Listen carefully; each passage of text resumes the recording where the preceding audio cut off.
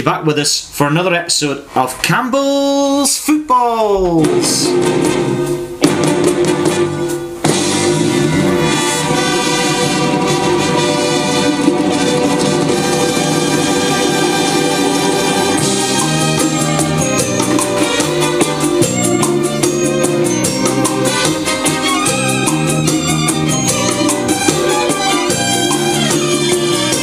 Yes, a warm welcome to Campbell's Footballs, the only podcast where bad predictions are cancelled out by good crack.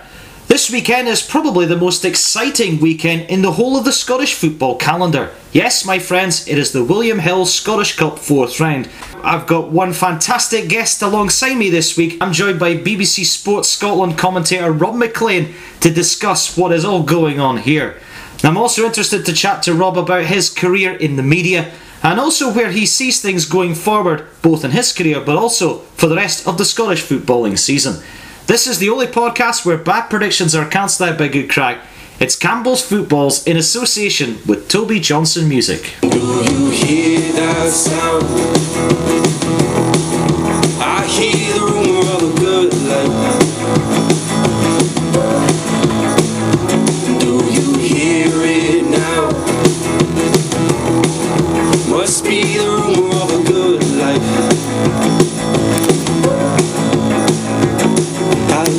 Well folks, it's William Hill Scottish Cup action this week, and I have no better a guest this week than BBC's own Rob McLean on the show. Rob, a warm welcome to you.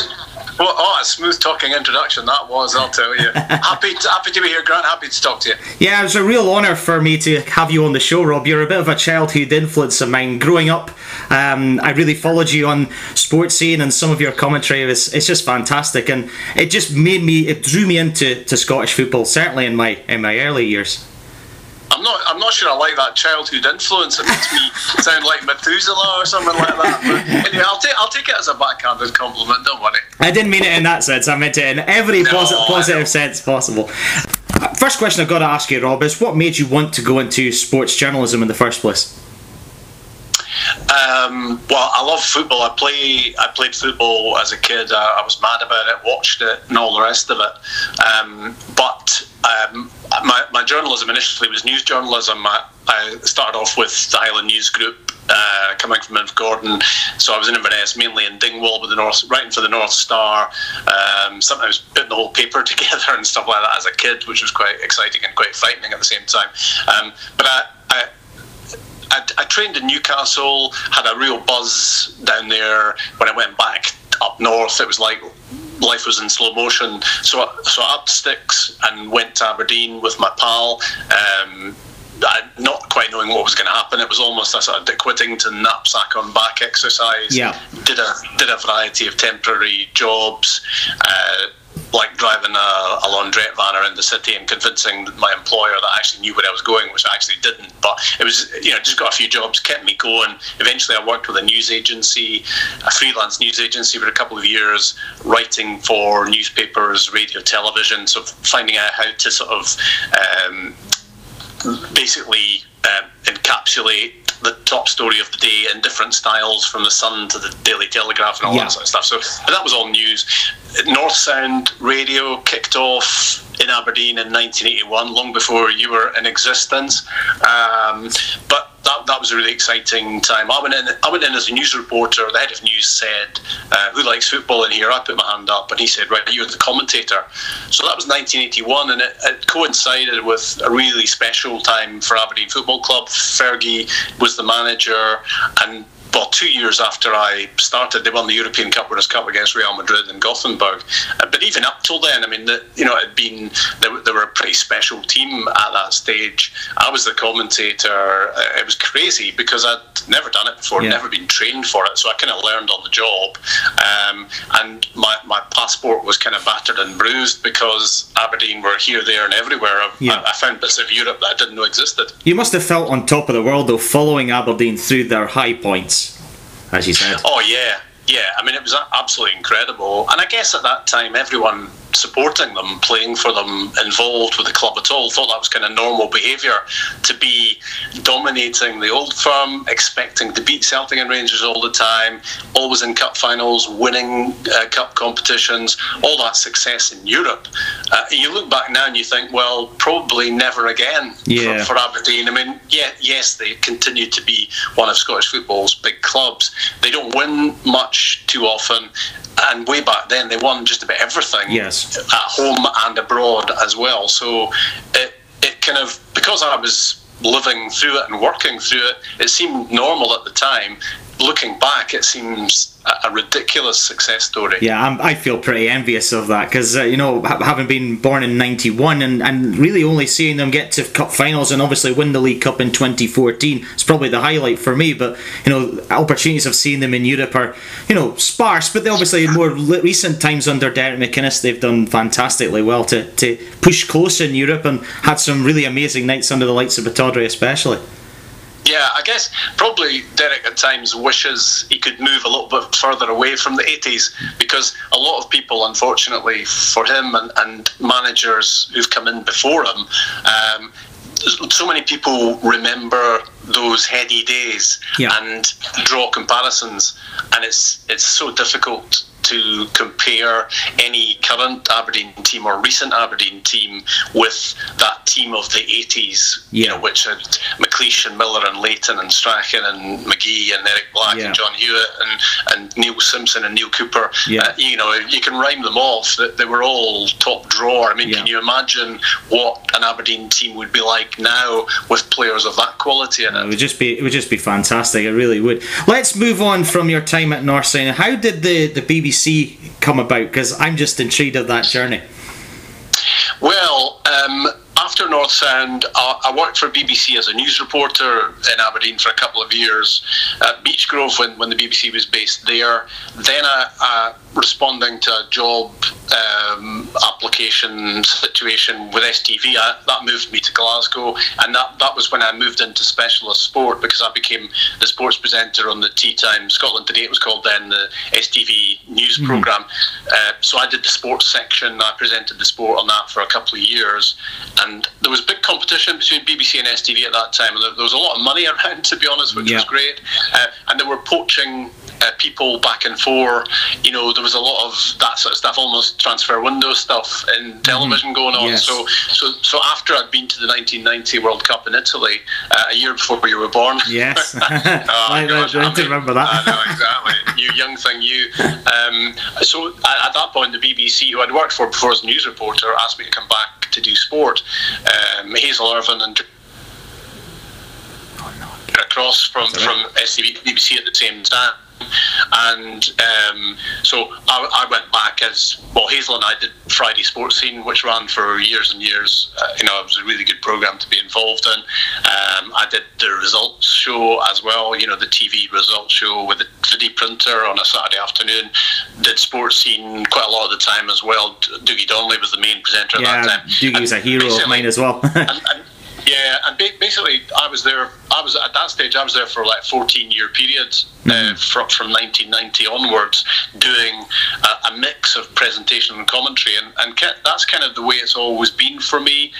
It's never really been my decision. It's always been really a question of what people have wanted me to do at any particular point in time.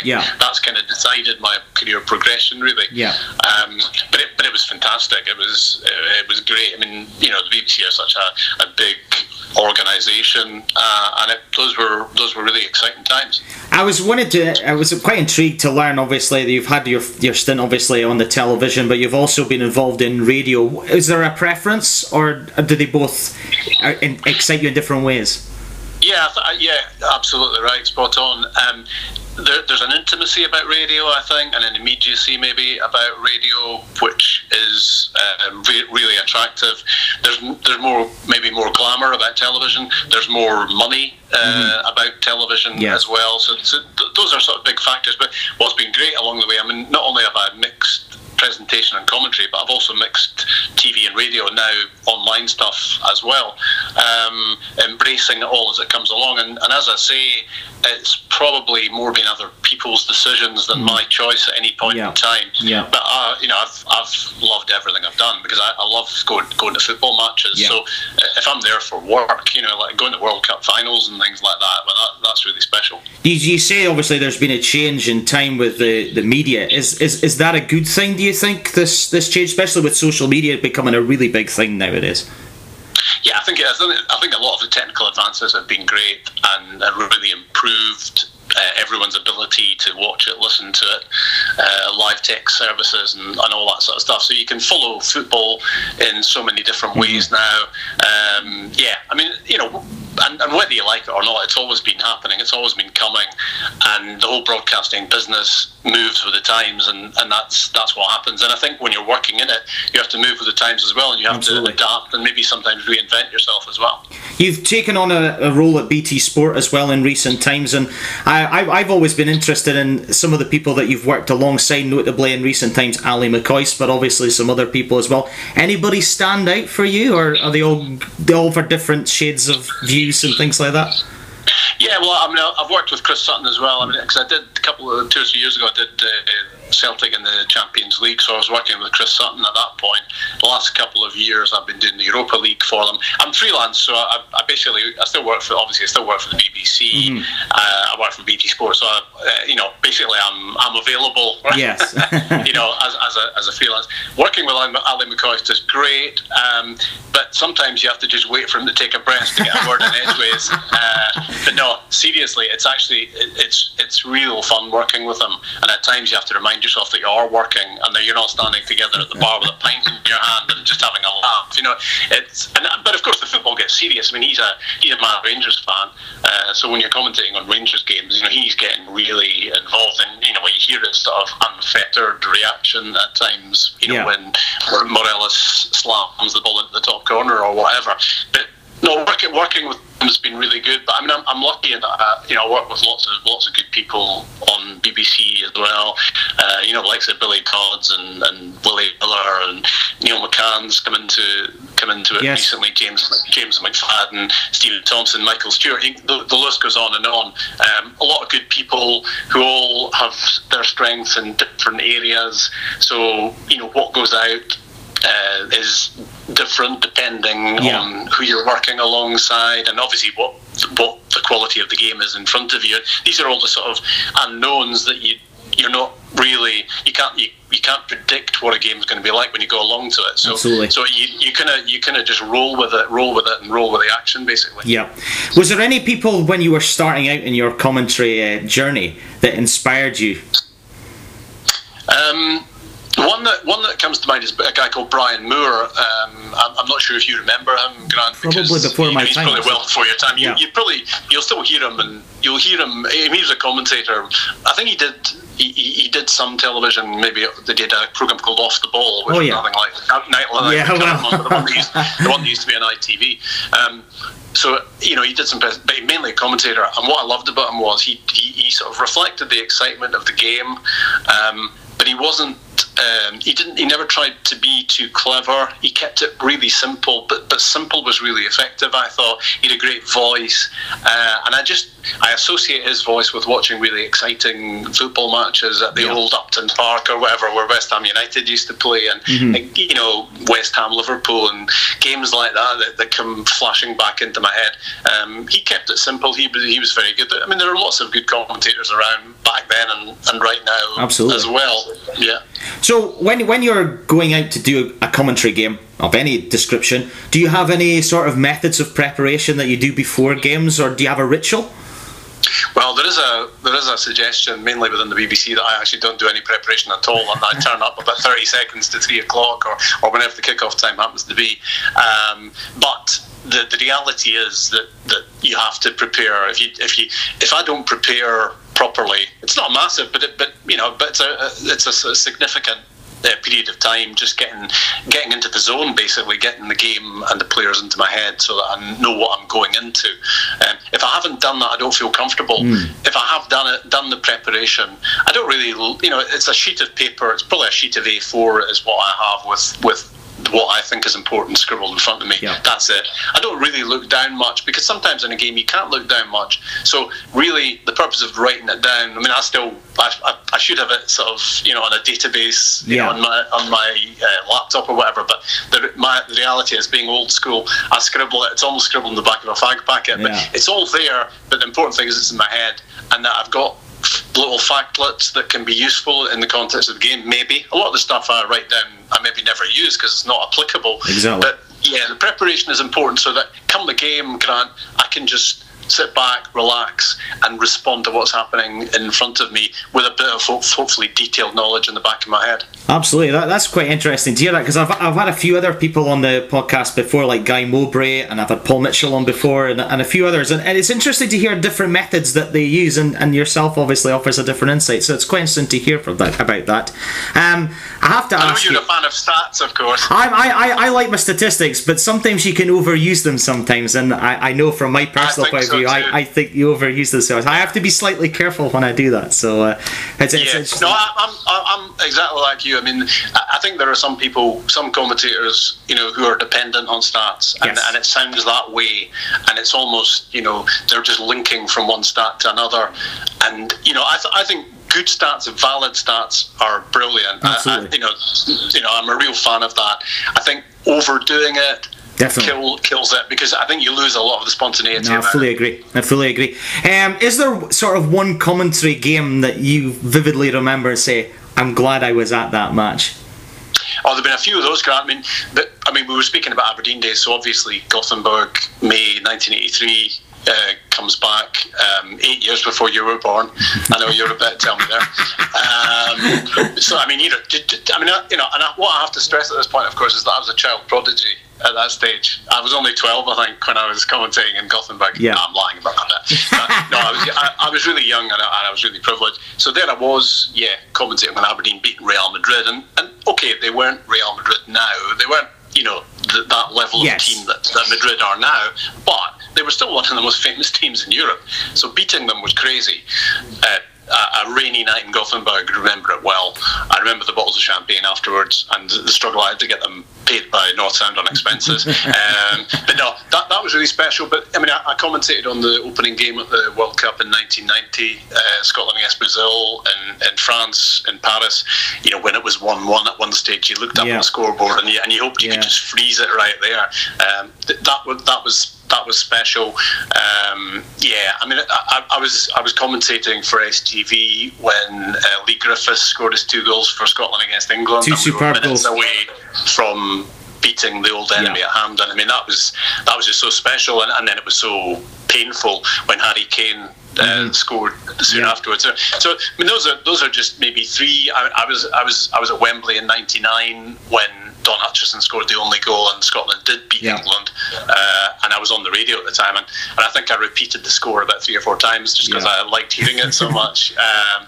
So I'm lucky in that I've been at lots of games. I've probably missed an obvious one out, but those are ones that certainly come quickly to mind. The one obvious one that I can recollect from, obviously, I've got Aberdeen connections, is the League Cup semi-final when Lewis Ferguson heading in the corner kick from Niall McGinn.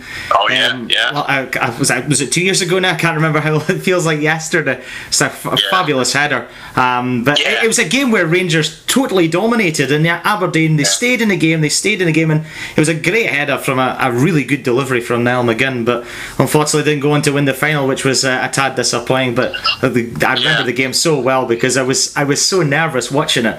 But your commentary really, when the header went in, and it felt like it was in the moment. It was fantastic, it really was. Yeah, and I think that's what it's all about. I think it is capturing the moment and capturing the atmosphere. I think that's what commentary's all about.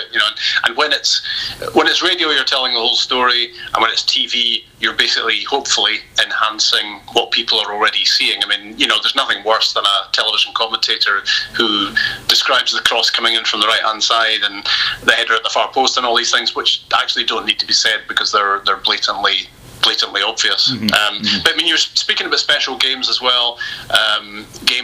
When people ask me who I support, I say Ross County and Aberdeen, because Ross County are the team I watched growing up. Yeah. in the Highland League. I played for the school in the morning and watched them in the afternoon. And I was 10 years in Aberdeen at a special time in that club's history. So obviously I have a soft spot for the Dons as well. But so if you see, when we're talking about special games, I was when Ross County beat Celtic in the Scottish Cup semi-final. Yes. I'd been working at Setanta for 5 years, but I was back. I'd just not long started back at the BBC, and so I was presenting that game, the semi-final, and trying desperately to be impartial afterwards. And I interviewed Neil Lennon, who, I don't know if you remember that interview at all, but he absolutely savaged his players. He was very happy. I remember that quite well, actually. So I mean, it was a great interview, and I was trying hard to keep a smile off my face, not because Celtic but or anything against Neil Lennon, because I really like him. Yeah. But it was because, I mean,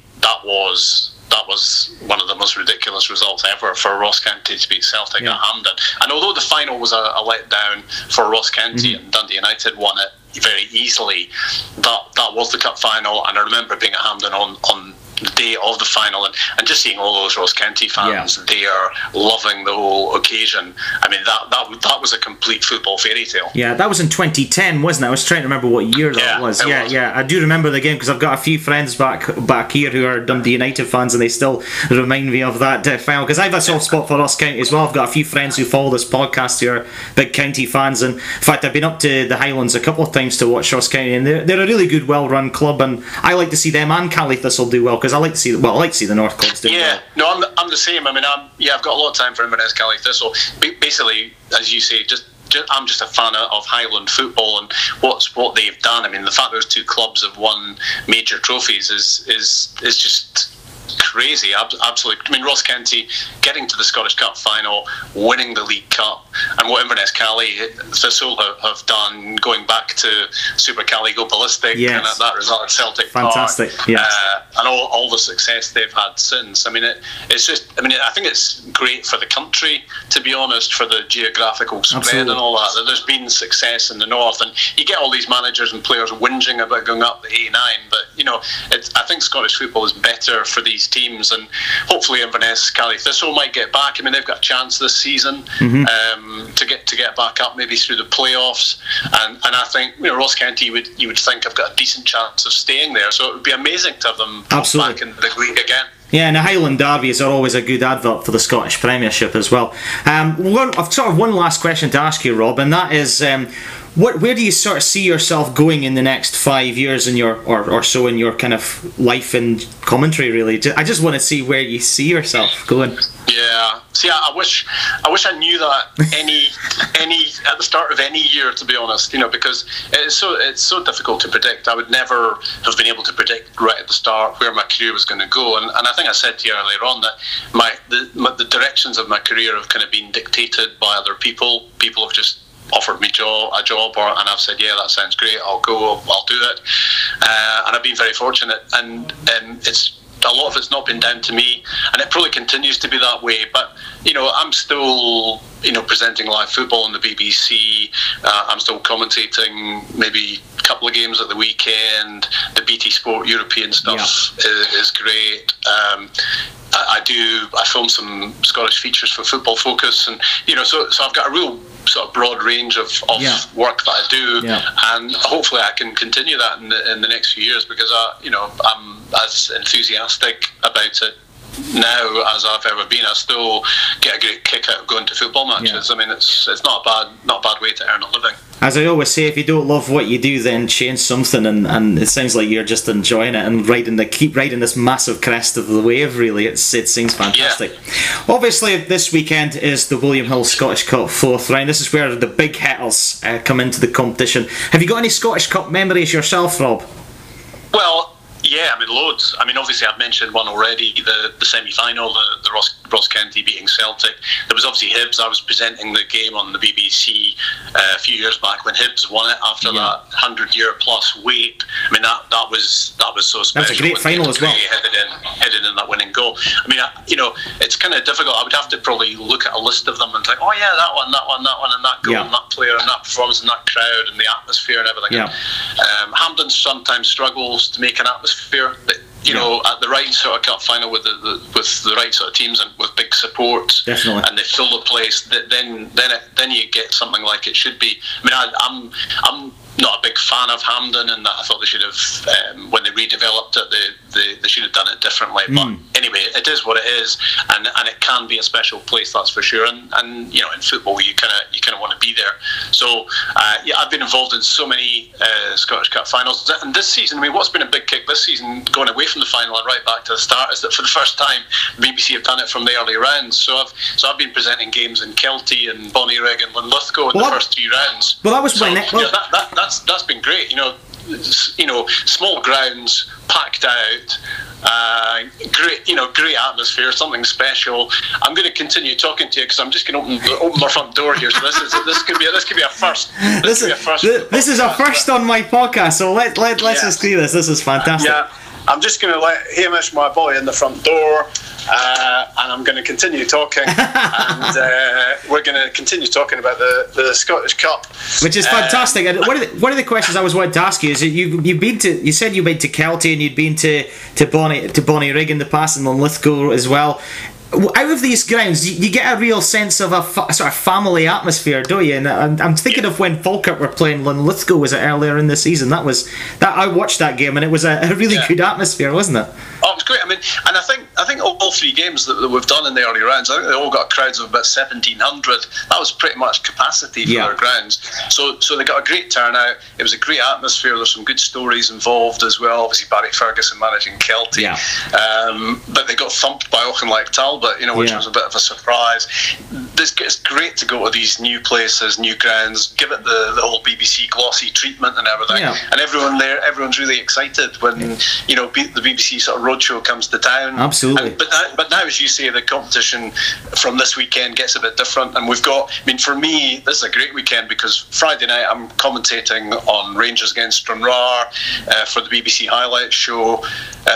Saturday night, Saturday night and Sunday we're doing both ties live in Dundee, one on each side of the street. You couldn't make it up. It's incredible. And they're both, you know, with Dundee playing Motherwell, there could be a shock there potentially if a championship team beats Motherwell, and then of course major shock potential, I'd have thought, on Sunday when Dundee United play Hibs. Yeah, some really tasty games. And you mentioned the 2 Dundee clubs. I'm going to go through all the fourth round games, but they really kind of jump out off the page. There was another couple of games that really interest me, like Ross County going away to Ayr United. It could be a potential banana skin. Oh, come on, Grant! What are you talking about? Yeah, you're absolutely right. I mean, Somerset Park. I mean, I've been to a few great Scottish Cup ties there. I mean, Ayr Kilmarnock derbies over the years, which are fantastic. And I think, I mean, you're absolutely right. When you look at the ties, that one does jump off the page because you think, well, Ross County could well struggle there because there's maybe not a lot of difference, to be honest, if both hit form on the day. Yeah, it'll be an interesting game, that's for sure. I mean, I think possibly Airdrie going to Hearts is an interesting one. Obviously, Colin Cameron up against his old team as well, which could be quite exciting. But is he in Murray at Airdrie as well? Am I right in thinking? I think he is as well. Yeah, I think so. Yeah. So certainly should be interesting. I mean, I think at the moment, I mean, anything could be a problem for Hearts. I mean, they've been so bad that actually what they don't need in the Scottish Cup, almost a bigger game would have been better for them. Yes. Because an Airdrie, if they beat Airdrie 2-0 or whatever, nobody's going to get overexcited about it. Yeah. But yeah, with Colin Cameron in charge going back to Tynecastle, that might have shock written all over it, and that's all Daniel Stendel needs at the moment. Well, I was going to ask you, how do you think Daniel Stendel's going to get on? Because he's kind of got his hands tied behind his back a little bit. He's got a lot of work to do, I think. Yeah, I think it's not a happy place at the moment, which is a real shame because the saving of Hearts and the foundation of Hearts and all that stuff, and Anne Budge and what she's done, it has been such a good story, but it all has got turned sour a wee bit on the pitch, and you get the feeling that there are big changes needing made, and it might not be a quick fix that's going to sort that out. Obviously, Christophe Berra's on his way out of the place, and the whole identity is changing. There was they stayed on the trail of Daniel Stendel for quite a few weeks to get him in, and all the time people were thinking, well, why don't you just go to Motherwell and get Stephen Robinson? I know the Motherwell fans wouldn't thank me for I was surprised. I was surprised they didn't go for Robinson. Personally, I thought that was going to be almost like a slam dunk for Hearts. No disrespect to Motherwell fans. I've got a few Motherwell fans that follow this podcast, and I really like Motherwell. I think they're a well-run club. I think they're going certainly in the right direction. But I just thought that might have been a big chance for Hearts to really go for someone who's certainly going places with Motherwell. But yeah, definitely. I mean, I like the way Daniel Stendel dances around the technical area. He must do about sort of 10 miles in the course of a game. All the movement and jumping up and down he does. And I don't know enough about him really to denounce him. I wouldn't want to denounce him. To be honest. And I wish him good luck, and I hope it goes well for Hearts. For the sake of Hearts, I hope it goes well. But he's got off to a nightmare start, and I just don't know how much time he will get unless he very quickly starts to make progress. Yeah, it'll certainly be interesting. So, obviously, Rob, you're at Ibrox on Friday for Rangers against Stranraer. What is it like for the lower ranked club going to a big game like Celtic or Rangers away from home? It's fantastic for Stranraer, isn't it? It is, yeah. I mean, it's really exciting. It'll be a big crowd, obviously, and so from a financial point of view, it's brilliant. It makes their season. It maybe makes their next couple of seasons in terms of what they'll make financially out of it.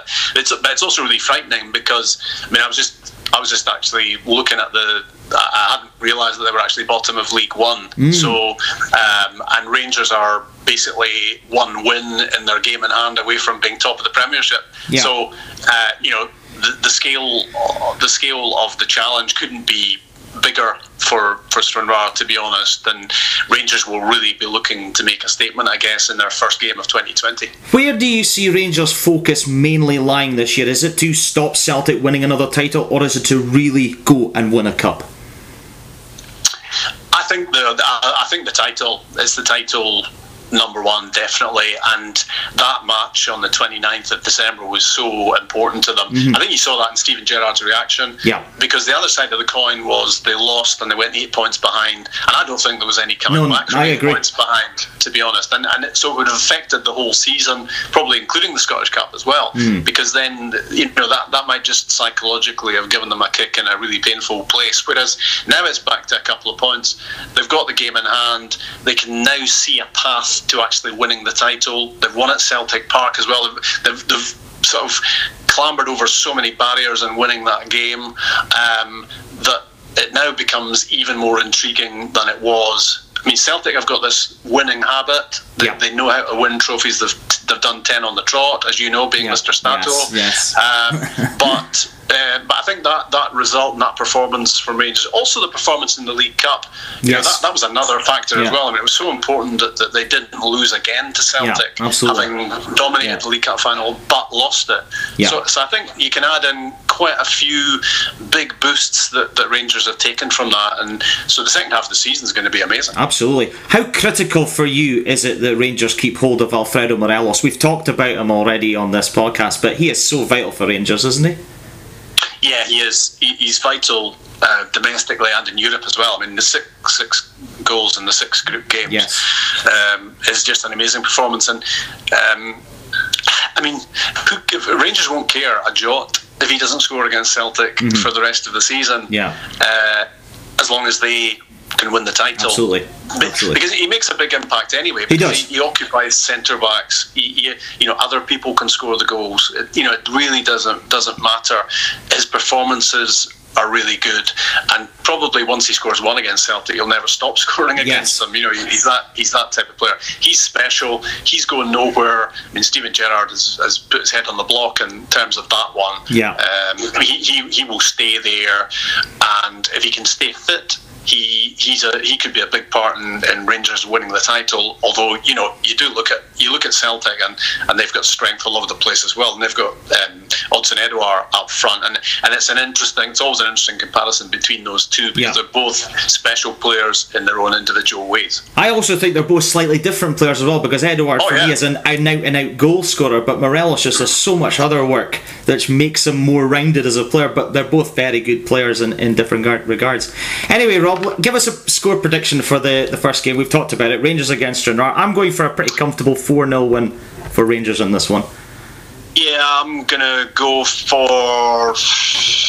I hate to agree with you, so I'm going to go for 5-0. Okay, 5-0. Now, next up, and I'm going to this game on Saturday, Aberdeen at home to Dumbarton. Now, obviously, 12 months ago, Aberdeen had a sticky game, and obviously didn't beat Stenhousemuir, of course, at this stage, and had to win it in replay, of course. So, might not be easy for Aberdeen. These games can be really awkward, because if you don't score in the first 20 minutes, the fans become disenchanted, and you know what Pittodrie's like when things aren't going according to plan. So yeah, I mean, I think that it could be sticky, but I do expect Aberdeen to get through. I mean, we spoke about Morelos and Edouard. I mean, Sam Cosgrove has been an incredible player for Aberdeen, and you do wonder how things have gone without him, because he's dominated their goal scoring so much. But I mean, as long as he's fit for Aberdeen for the second half of the season, and they don't accept a bid for him, which I don't think they will. I mean, he's going to get some goals total for one thing, absolutely. And if he stays there, you know, he gives them a chance of overhauling Motherwell for third place, because that's going to be an ongoing sort of battle as well. But in terms of that cup tie, Aberdeen, Dumbarton, I'm going to go for 3-1 Aberdeen. 3-1. I'm also going for a 2-goal margin. I'm going to go 2-0. You talked about Sam Cosgrove. For me, Joe Lewis has been equally as important for Aberdeen at the other end of the pitch. You know, I think I always talk about goalkeepers, and I think for me, Joe Lewis guarantees Aberdeen 6 to 9 points a season with the amount of saves he makes. I think he's important. I think Dumbarton will come into this game with absolutely nothing to fear, so it could be a very difficult game for Aberdeen, but I do think they'll get over the line with 2 goals. I'm just going to see how Dylan McGeoch will get on as well, of course, and see how he fits in. I think he'll be very he's a great signing. I mean, he was terrific with Hibs before he went down south. It hasn't really happened for him down with Sunderland, but no, I think that's a really smart signing. I think a lot of clubs would have been watching him and wondering whether to get him back. So for Aberdeen to get hold of McGeoch, if he can recapture that form that he showed in the Hibs midfield, he could be a really important addition for the Dons. And obviously there's rumours that Matty Kennedy from St Johnstone possibly being linked as well. That would be pretty interesting as well. I've really liked him in a St Johnstone shirt. Yeah, I like him, and I think that you surround him with better players, which, with the greatest of respect to St Johnstone, would be the case if he was at Aberdeen. I mean, can you imagine him delivering for Cosgrove? Yeah, you know, and Niall McGinn as a factor there as well. I mean, that could be a great combination. I don't think we've seen the best of Matty Kennedy, so where Aberdeen to be able to get him as well, with McGeoch prompting from midfield, I think that could be a much improved Aberdeen in the second half of the season. Absolutely. Well, I'm hoping so anyway. Now, next up is an old championship affair between Alloa and Inverness. This is an interesting game. Yeah, it sure is. I mean, Alloa are just kind of consistently punching above their weight, aren't they? I mean, they did well with Jim Goodwin in charge. Peter Grant's doing a great job there now as well. That's a really difficult one to predict, I think. I mean, I would not be at all surprised if that one goes to a replay back in Inverness, because Cally Thistle are doing really well under John Robertson.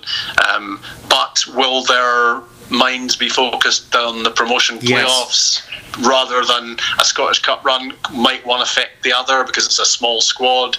I think that all these things come to mind, and that's an awkward one, and I'm going for 1-1 in a replay. And you're going 1-1. I've actually written 1-1 down here, but I'm going to change my mind. I'm going to go for the upset and go for a home win for Alloa, 2-1. Just simply because am I affecting your thinking? You had a wee bit there. I'd written 1-1 down sneakily in this corner here before you had said that, so I'll put 2-1. Now, next up is Arbroath against Falkirk, who've really had a bit of a resurgence of late since David McCracken and Lee Miller have come on board. Yeah, and this is another really difficult one to predict, because they have had a resurgence. They are doing much better than they were. But I mean, Arbroath have been terrific in the championship. I love Dick Campbell to bits. Yeah, so do I. Nobody quite swears as well as Dick Campbell. He's always been one of my favourites in that regard. He's a lovely man, and he just seems to be maturing like a fine wine. I think absolutely. Although I would imagine pints are more. But Arbroath Falkirk, I think that's really going to be a close run thing. I'm going to go 2-1 Falkirk. 2-1 Falkirk. I'm going to not change my mind this one because I've got 2-1 as well. So I'm going to go Falkirk away one. Just because of momentum at the moment. Now, we spoke about this earlier on. Ayr United against Ross County. Now, I'm going to stamp my head on the block on this one. I think Ayr are going to nick this 1-0. Okay, this is going to be another replay for me. So this is going to be a trip for Ayr United up to Dingwall. I'm going to go for 2-2 at Somerset Park. Great cup tie. I'm hoping it's a good game. Now, next up, a wee bit of a romance of the cup in this one. Bonnyrigg at home to Clyde. Yeah, well, of course, BBC. I was there for Bonnyrigg's game in one of the previous rounds. Great atmosphere, nice club, really nice people. Clyde, ooh, you tell me what you're going for and then I'll have a wee think about it. I think this is a tough one, but I'm going to sneak with Clyde just. I'm going to go 2-1. Okay, I'm going 2-1 Bonnyrigg Rose because I made a few new friends there and I want to back them up. Yeah, I think they played Buckie, didn't they, with that game you're thinking about? That's right, that's right, because it was Lowland League again. I think they were... I think they were leaders of the Lowland League at the time, and Buckie were leaders of the Highland League. I think that's what it was. It's funny you mentioned Buckie because I was actually watching Buckie at the start of the calendar year. Actually, 2020, I went to see them playing for Martin, quite close to here. It was a Highland League game, and it wasn't a particularly great game. It was 1-1 heading into 90 minutes, and Connor Gethens chipped the goalkeeper from about 25 yards to win the game for the home team, and it was it wasn't a great game, but it'll be remembered for an absolutely fantastic goal if you're ever on YouTube and you see it. 2-1. It wasn't a great game, but we remembered for a fantastic chip from Connor Gethens. Now, interesting one next. An all Lowland League affair. East Kilbride against BSC Glasgow. Give me some stats, Mr. Stato, going in. Well, Glasgow. I looked at the table going into this match, and BSC Glasgow are just above East Kilbride, which slightly surprised me in a way. Mm-hmm. Which doesn't really give me much to go on, I've got to say. No, I would have to hold my hand up here and say I'm pretty clueless about this one. Mm-hmm. So I'm going to go for East Kilbride just because they're at home. Yeah, so I'm going to go. So I'm going to go for 2-1. 2-1 East Kilbride. I'm going to go for a replay. I'm going to go 1-1. But I'll tell you what, I do like East Kilbride. Mainly because, of course, a few years ago they played Celtic and they played the game at the Excelsior, didn't they, in Airdrie? That's right. Yeah, we did that game live actually. Yeah. And that was just a fantastic occasion for them. You know, it was just great. It's great to see excitement. Absolutely. Among a set of fans who, you know, maybe don't have that much to get excited about, but they did that day. Absolutely. Is there a potential banana skin here? Hamilton against Edinburgh City, who are going really well in League Two?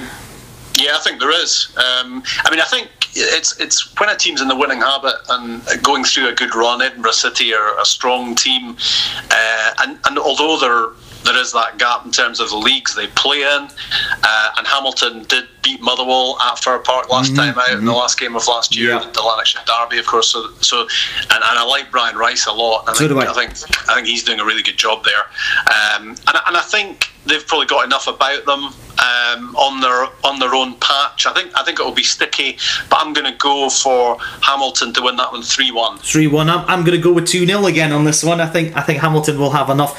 What I do like about Hamilton is that every season they keep proving people wrong in terms of at the start of the season everybody thinks, oh, they'll go down, myself included, but they just find a way of digging themselves in and getting themselves out of trouble.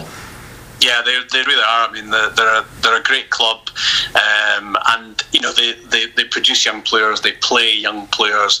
They've had so much through the system there that you know there's so much to be applauded. And Brian Rice, a lovely guy as manager. And I'm with you on a 2-goal margin in that one. Yeah.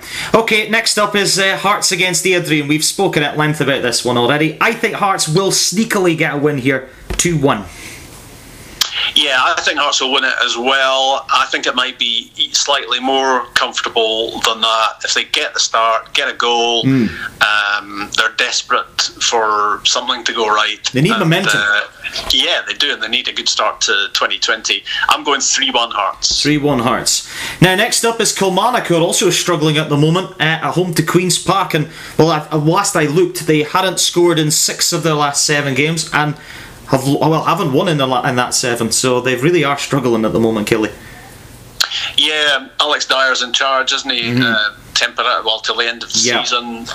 Seems like a really nice guy. I hope he succeeds, and I guess they hope that he is cut from the same cloth as Stevie Clark, and he can eventually get things moving that way. But it's been a sticky season for them so far, which is surprising because essentially it's the same team, but they have lost key players as well. Obviously Broadfoot went, Stuart Finley's been injured, so the kind of backbone, their defensive backbone has changed a bit, and I think that's been difficult for them. But they still have Dicker and Power and Burke and Brophy, who's not quite recaptured what he did last season. So yeah, I mean, I think this could be.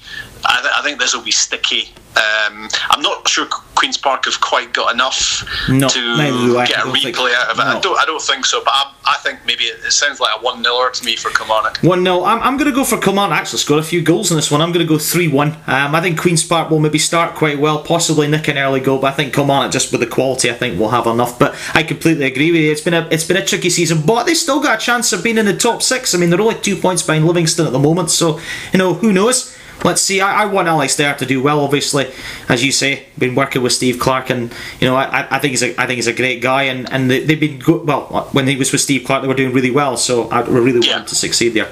Now, next up is Livingston at home to Raith Rovers. Is this a bit of an opportunity for Livingston, the Scottish Cup? Because they're doing quite well in the league. Is there a wee chance of a deep run in this? I think there is, Grant. I think you're right. And especially if they get home draws, because people have a thing about too much is spoken about their pitch. I'm bored to tears about it. Yeah. But the very fact that people do speak about it, I think sometimes puts doubts in their minds before they actually go there. Absolutely. And it can be a negative rather than mental just getting on with the job. But I mean, Livingston are amazing. I mean, I first sort of took a real strong liking to them when they got promoted in the play. I did the playoffs for BT at the time, I think it was. Yeah. When they beat Dundee United and they got themselves. They beat Partick Thistle, didn't they? I think, didn't they? Yeah. Mm-hmm. Yeah, and 2 successive promotions, and they look now pretty solid in the Premiership, to be honest. I like Gary Holt. Gary Holt's fantastic. I love him too. And they've kind of reinvented too, because they lost 2/3 of their back 3 who were so good last season. So I think they've done really well in that regard. They sign well. Lyndon Dykes is really good up front for them, and I think they're playing on their own pitch is an advantage. I think they use it very well. So I think although Raith Rovers are a definite threat. At Almondvale or the Tony Macaroni, depending what you prefer. Or the spaghetti had, as some of my friends call it. I like the spaghetti had. That's good. I'm going to go for. Actually, I think I'm wondering if this is. There's going to be a few replays, and you've only one draw so far, mind you. So do I. So I'm going Livingston 2-2 with Raith Rovers. Ooh, interesting. I think Livingston will win this one. I think Raith have got a good chance of actually going up in League One, and I wonder if they should maybe focus on promotion back up to the Championship in the same sort of way that Falkirk maybe will be thinking that as well. I think Livingston will have enough at home. And you mentioned Dykes. Right. You mentioned Dykes. He's been fantastic this season. I just wonder if he could be the difference. I'm going 2-0 Livingston here. Yeah, I think I talked my way into a draw there, but anyway. We'll see. We'll see. Remember I talked myself out of a draw with Alloa earlier on, so maybe that could be 1-1 in that regard, literally and metaphorically speaking. Next up is St Johnstone Morton, which is an intriguing one because St Johnstone have sort of turned things around after a pretty sketchy start to the season. Yeah, it's been a sticky season for them, and it's just. I mean, I heard Tommy Wright speaking the other day about just survival, and it's strange to hear St Johnstone just talking about survival being the aim of the season, because usually it's top 6 and sometimes Europe as well. Yeah. So they've done so well, but I mean, it seems they're about to lose Matty Kennedy. Michael O'Halloran hasn't really set the header alight. He's been struggling a little bit this season. Yeah, they don't really have anyone that's scoring goals prolifically for them, which makes this a difficult game. I saw Morton recently. They lost out to Partick Thistle just a few weeks ago. I did that game on the radio. They've got some good players, Morton. I like David Hopkin, obviously, the job he did at Livingston. So I think if I predict enough draws, I may get one right here. So I'm going for a replay at Capello in this game. I reckon it's going to be St Johnstone 1, Morton 1. 1-1. I'm going to go for a shock result here. I'm going to go for a Morton away win. They've been flying a wee bit lately. They've won the last couple of games. They're out off the relegation bottom spot, replaced Partick Thistle. They've got a wee bit of momentum, and I think this might be a wee banana skin for St Johnstone. I wouldn't be surprised if Morton, as you say, at worst get a replay, but I think they might go the full hog and get a win here. So I'm going to go 1-0 Morton, which is a bold one for me, that I've got to say. Now, I'm looking forward to reviewing these with you. Yeah, absolutely. So am I. Now, we spoke about the romance of the cup already. Broxburn Athletic away to St Mirren. I mean, what a game for them. Oh, that's a belter. Yeah, I think they're the lowest ranked side in the competition. Is that correct? They must be. Well, hey, I think they must be. I think they must be. Yeah, they must be. So, it's fantastic for them to be playing a Premiership team. Yeah. I think Jim Goodwin will be well armed about what's coming, and he'll know that it's probably not going to be a pretty game. And the usual cliches all about getting through and all that sort of stuff. So I think St Mirren, I think they'll have enough. They'll probably win comfortably. I'm going to go for 3-0 for the Buddies in that one. Yeah, I'm going to go for 4-0. I think they just might do a bit more damage in the second half. I think Broxburn will put up a good fight in the first half, but I think as the game wears on, I think the quality will show. I believe Broxburn are taking at least 1,600 fans to that game, which is fantastic. Oh, that's great. Which is brilliant. That's going to be a great day out, isn't it? Absolutely. Win, lose or draw for them. Fantastic. Now, one of the slightly later games on Saturday night is Partick against Celtic, and surely Celtic are firm favourites for this one, Rob. Yeah. I mean, I just can't see them slipping up. Thistle continue to struggle. I mean, Ian McCall has definitely improved things there, and I think in the long term, he will have them okay. But this is really, I mean, a home game, great, but not what they were wanting, really, in terms of Celtic. Yeah. Celtic, who've had a break, a rest, coming back refreshed. I struggle to see anything other than a big win for Celtic in this one. I think Thistle might get a goal, so I'm going to go for Thistle 1, Celtic 4. So 1-4, I'm going to go 3-0 Celtic. I just think they'll have too much to say. Interested to know your thoughts about Patrick Klimala signing for Celtic. What do you make of that one? It's a bit of an interesting one, I think. Yeah, it is. I mean, they definitely need another striker. I mean, Lee Griffiths is still recovering from, be it mentally or physically. He's still on the way back. The Bio, the other striker, he seems to have his injury issues as well. He hasn't always been in and out. Yeah, so effectively, I mean, it's really thin on the ground. I mean, if Edouard had a long-term injury, they'd have massive problems. Absolutely. So, and this guy's a different type of player as well, it seems. And I mean, Celtic's recruitment generally has been really good, I would say. I mean, obviously they've made some mistakes, but they've made some really good signings and made a lot of profit on players as well. So you do kind of have faith in their recruitment. So it's going to be interesting. But they've paid $3.5 million for him, so they must be pretty satisfied that he's going to do the business. Well, we'll certainly see how he gets on in due course, that's for sure. Now, the next up is, I've left these two deliberately till last, the two Dundee games. We'll start with Dundee against Motherwell. You said there might be a banana skin here, possible upset. Yeah, I mean, Dundee at home at Dens, good crowd, big crowd. The chance of some success, because the Dundee fans will be thinking now, we're so far behind. I think they're 23 points behind Dundee United. Yeah, I could be throwing a stat at you that you don't they know. They are 23 points. Yeah, absolutely. Right. With the game in hand, obviously, but 23 points. I knew you'd throw the game in hand. Yeah, just to try and prove me wrong. So it's the playoffs or nothing for Dundee this season now. That's the only way they're getting up, and they've got to be wanting promotion. But the Scottish Cup, this could be a kickstarter for them, where they to beat Motherwell. I think it's going to be really difficult. They've got Graham Dorrans. I think he's still there, despite interest elsewhere. He's obviously a big player for them. Kyle Hemmings, has done well for them, I think. He's not scoring goals at the rate that he was previously. Maybe he needs more. He's offering quite a lot in games when I've been watching. Yeah. Yeah, I mean, it was Stuart and Hemmings and Rory Loy at the time when they were very potent up front. Those three. I don't know. I find it difficult to see past Motherwell because they've just got this ethic about them, this work ethic. Stephen Robinson just won't accept anything other than full pelt from them. There's a club that's reinvented so effectively, brought on some really good players, and even when they lose a player like Devante Cole has moved on, but they'll get somebody else from the lower leagues in England again, and I just Campbell's great in midfield. Polworth has done really well for them, and Turnbull coming back from injury as well is almost like a new signing for them.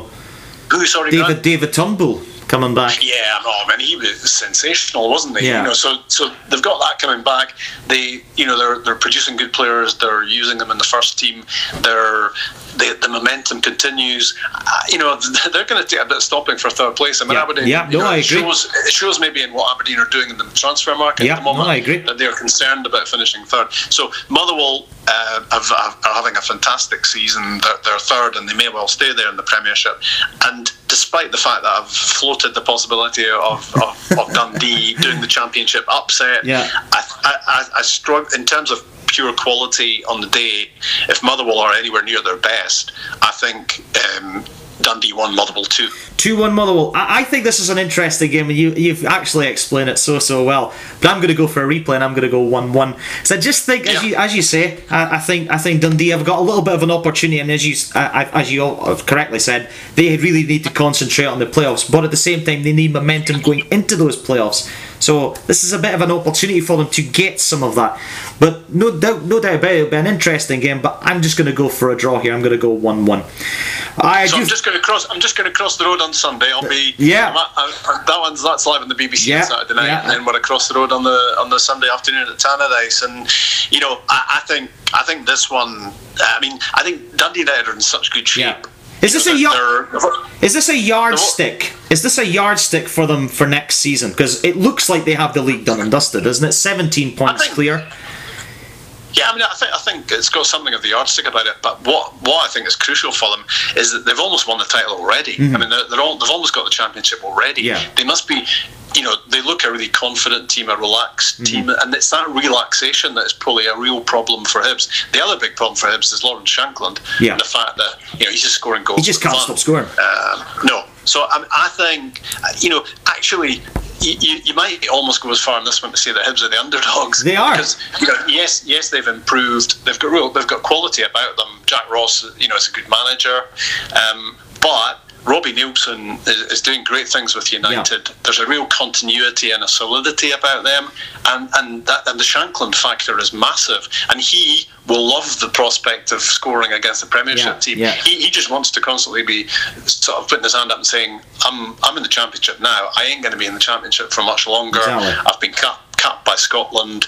I started my days at Aberdeen and didn't work out for me there. I've gone kind of around the houses a few times. Yeah. Here I am with Dundee United on the brink of promotion, and I think all these positives make me think that Dundee United are going to beat Hibs by 2-1. Yeah, I'm going for a Dundee United win as well. I just think they have so much momentum at the moment, and a big blow for Hibs is having Stevie Mallon out injured for I think it's 2 months, and that's a big loss for me, because I think he offers so much creativity in their midfield. I know Scott Allen's been playing quite well of late, but for me there's just sometimes a little bit of a disjointedness about Hibs still at the moment.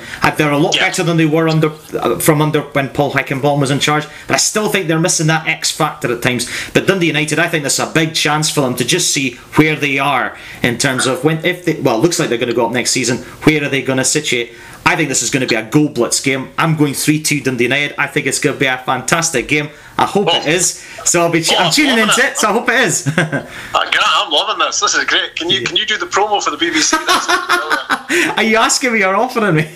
Well, I'll tell you what. You'll be hearing from my agent shortly. Fantastic. Well, that's just about it for the Scottish Cup sort of preview for the weekend. I've just one last question to ask you, Rob, before we wrap things up. I want to ask you your predictions between now and the end of the season. So what I usually do with my guests is I ask them to have their sort of slam dunk, which you think is absolutely definitely going to happen. So that's Dundee United. Which is Dundee United. So we'll have that one. So you're 50-50 then. What do you think has got a chance of happening? Well, I'll tell you what, there's no doubt about the 50-50 either. That's Rangers and Celtic for the title. Yeah. Because I think it's that close. Yeah. I think most people kind of thought right at the start of the season, this could go to the wire. And I think then there was a point where Celtic started just creeping in front, and then there was the prospect of going 8 points clear at the end of the year, and people thought, right, okay, this might just be another Celtic title. That result has changed everything, and I think it's going to be nip and tuck. Between the pair of them. It's going to be one of the great title tussles between Celtic and Rangers, and I think that's a serious 50-50 as to who comes out on top. Yeah, and my last one is your prediction you'd love to see happening, but you don't really feel has got much chance. My no-hoper, as I call it. Right, Ross County in Europe. What are you laughing at? Well, you got to be ambitious, but there's a lot of work to do. 16 points behind Motherwell. I know. But you did say it's. But in all seriousness, though, that would be superb, though, wouldn't it? I mean, Cali have done it. So Cali Thistle got into Europe. I mean, I can't. Was it Romania or something? That's right. I think it was. It was. I mean, I think all the Cali Thistle fans looking at a map trying to find the place, where they were going. I mean, that was, I've used the word ridiculous a few times in this, and that was another one. Inverness Cali Thistle in Europe, so just crazy. So I don't think it'll happen this season, but I'd love it. I'd love it if it did. I mean, I think I'd probably settle for survival for Ross County in their first season back. Absolutely. But maybe not far around the corner, Ross County in Europe, a town with a population of 5,000 with a team in Europe. I mean, that would be brilliant. That would be superb. And you know this, they're only 4 points off the top 6, so there's still a wee chance there for them. And under Stuart Kettlewell, or the Kettlewell and Ferguson partnership, they've been fantastic, haven't they? Yeah, no, they're great. I mean, some people wondered about the double manager partnership thing, which Roy McGregor introduced, but they're two guys that are steeped in the club. They're also different generations of the team. They both played a lot for Ross County, but they're really passionate about it. But they're kind of pragmatic as well in what they do. I think they've been great, and I would love to see them sort of survive for another season, and then Ross County could hopefully consolidate further. It's been just an amazing story, that one. Absolutely. Well, I think that's a fantastic way to end this week's podcast. This has been Campbell's Footballs, the only podcast where bad predictions are cancelled out by good crack. I hope this week's show is just what the doctor ordered. Rob, it's been a real pleasure to have you on, and a real privilege for me to host you. It's fantastic. No, great to be part of it, Grant, and hopefully, once you get down your list of contenders coming up, I'll be on again at some stage. Well, absolutely. It was great to speak to you this time. Yeah, well, you're more than welcome to come back on. It certainly was very enjoyable. I hope you tune into further podcasts in the future, but until then, it is goodbye from me for now.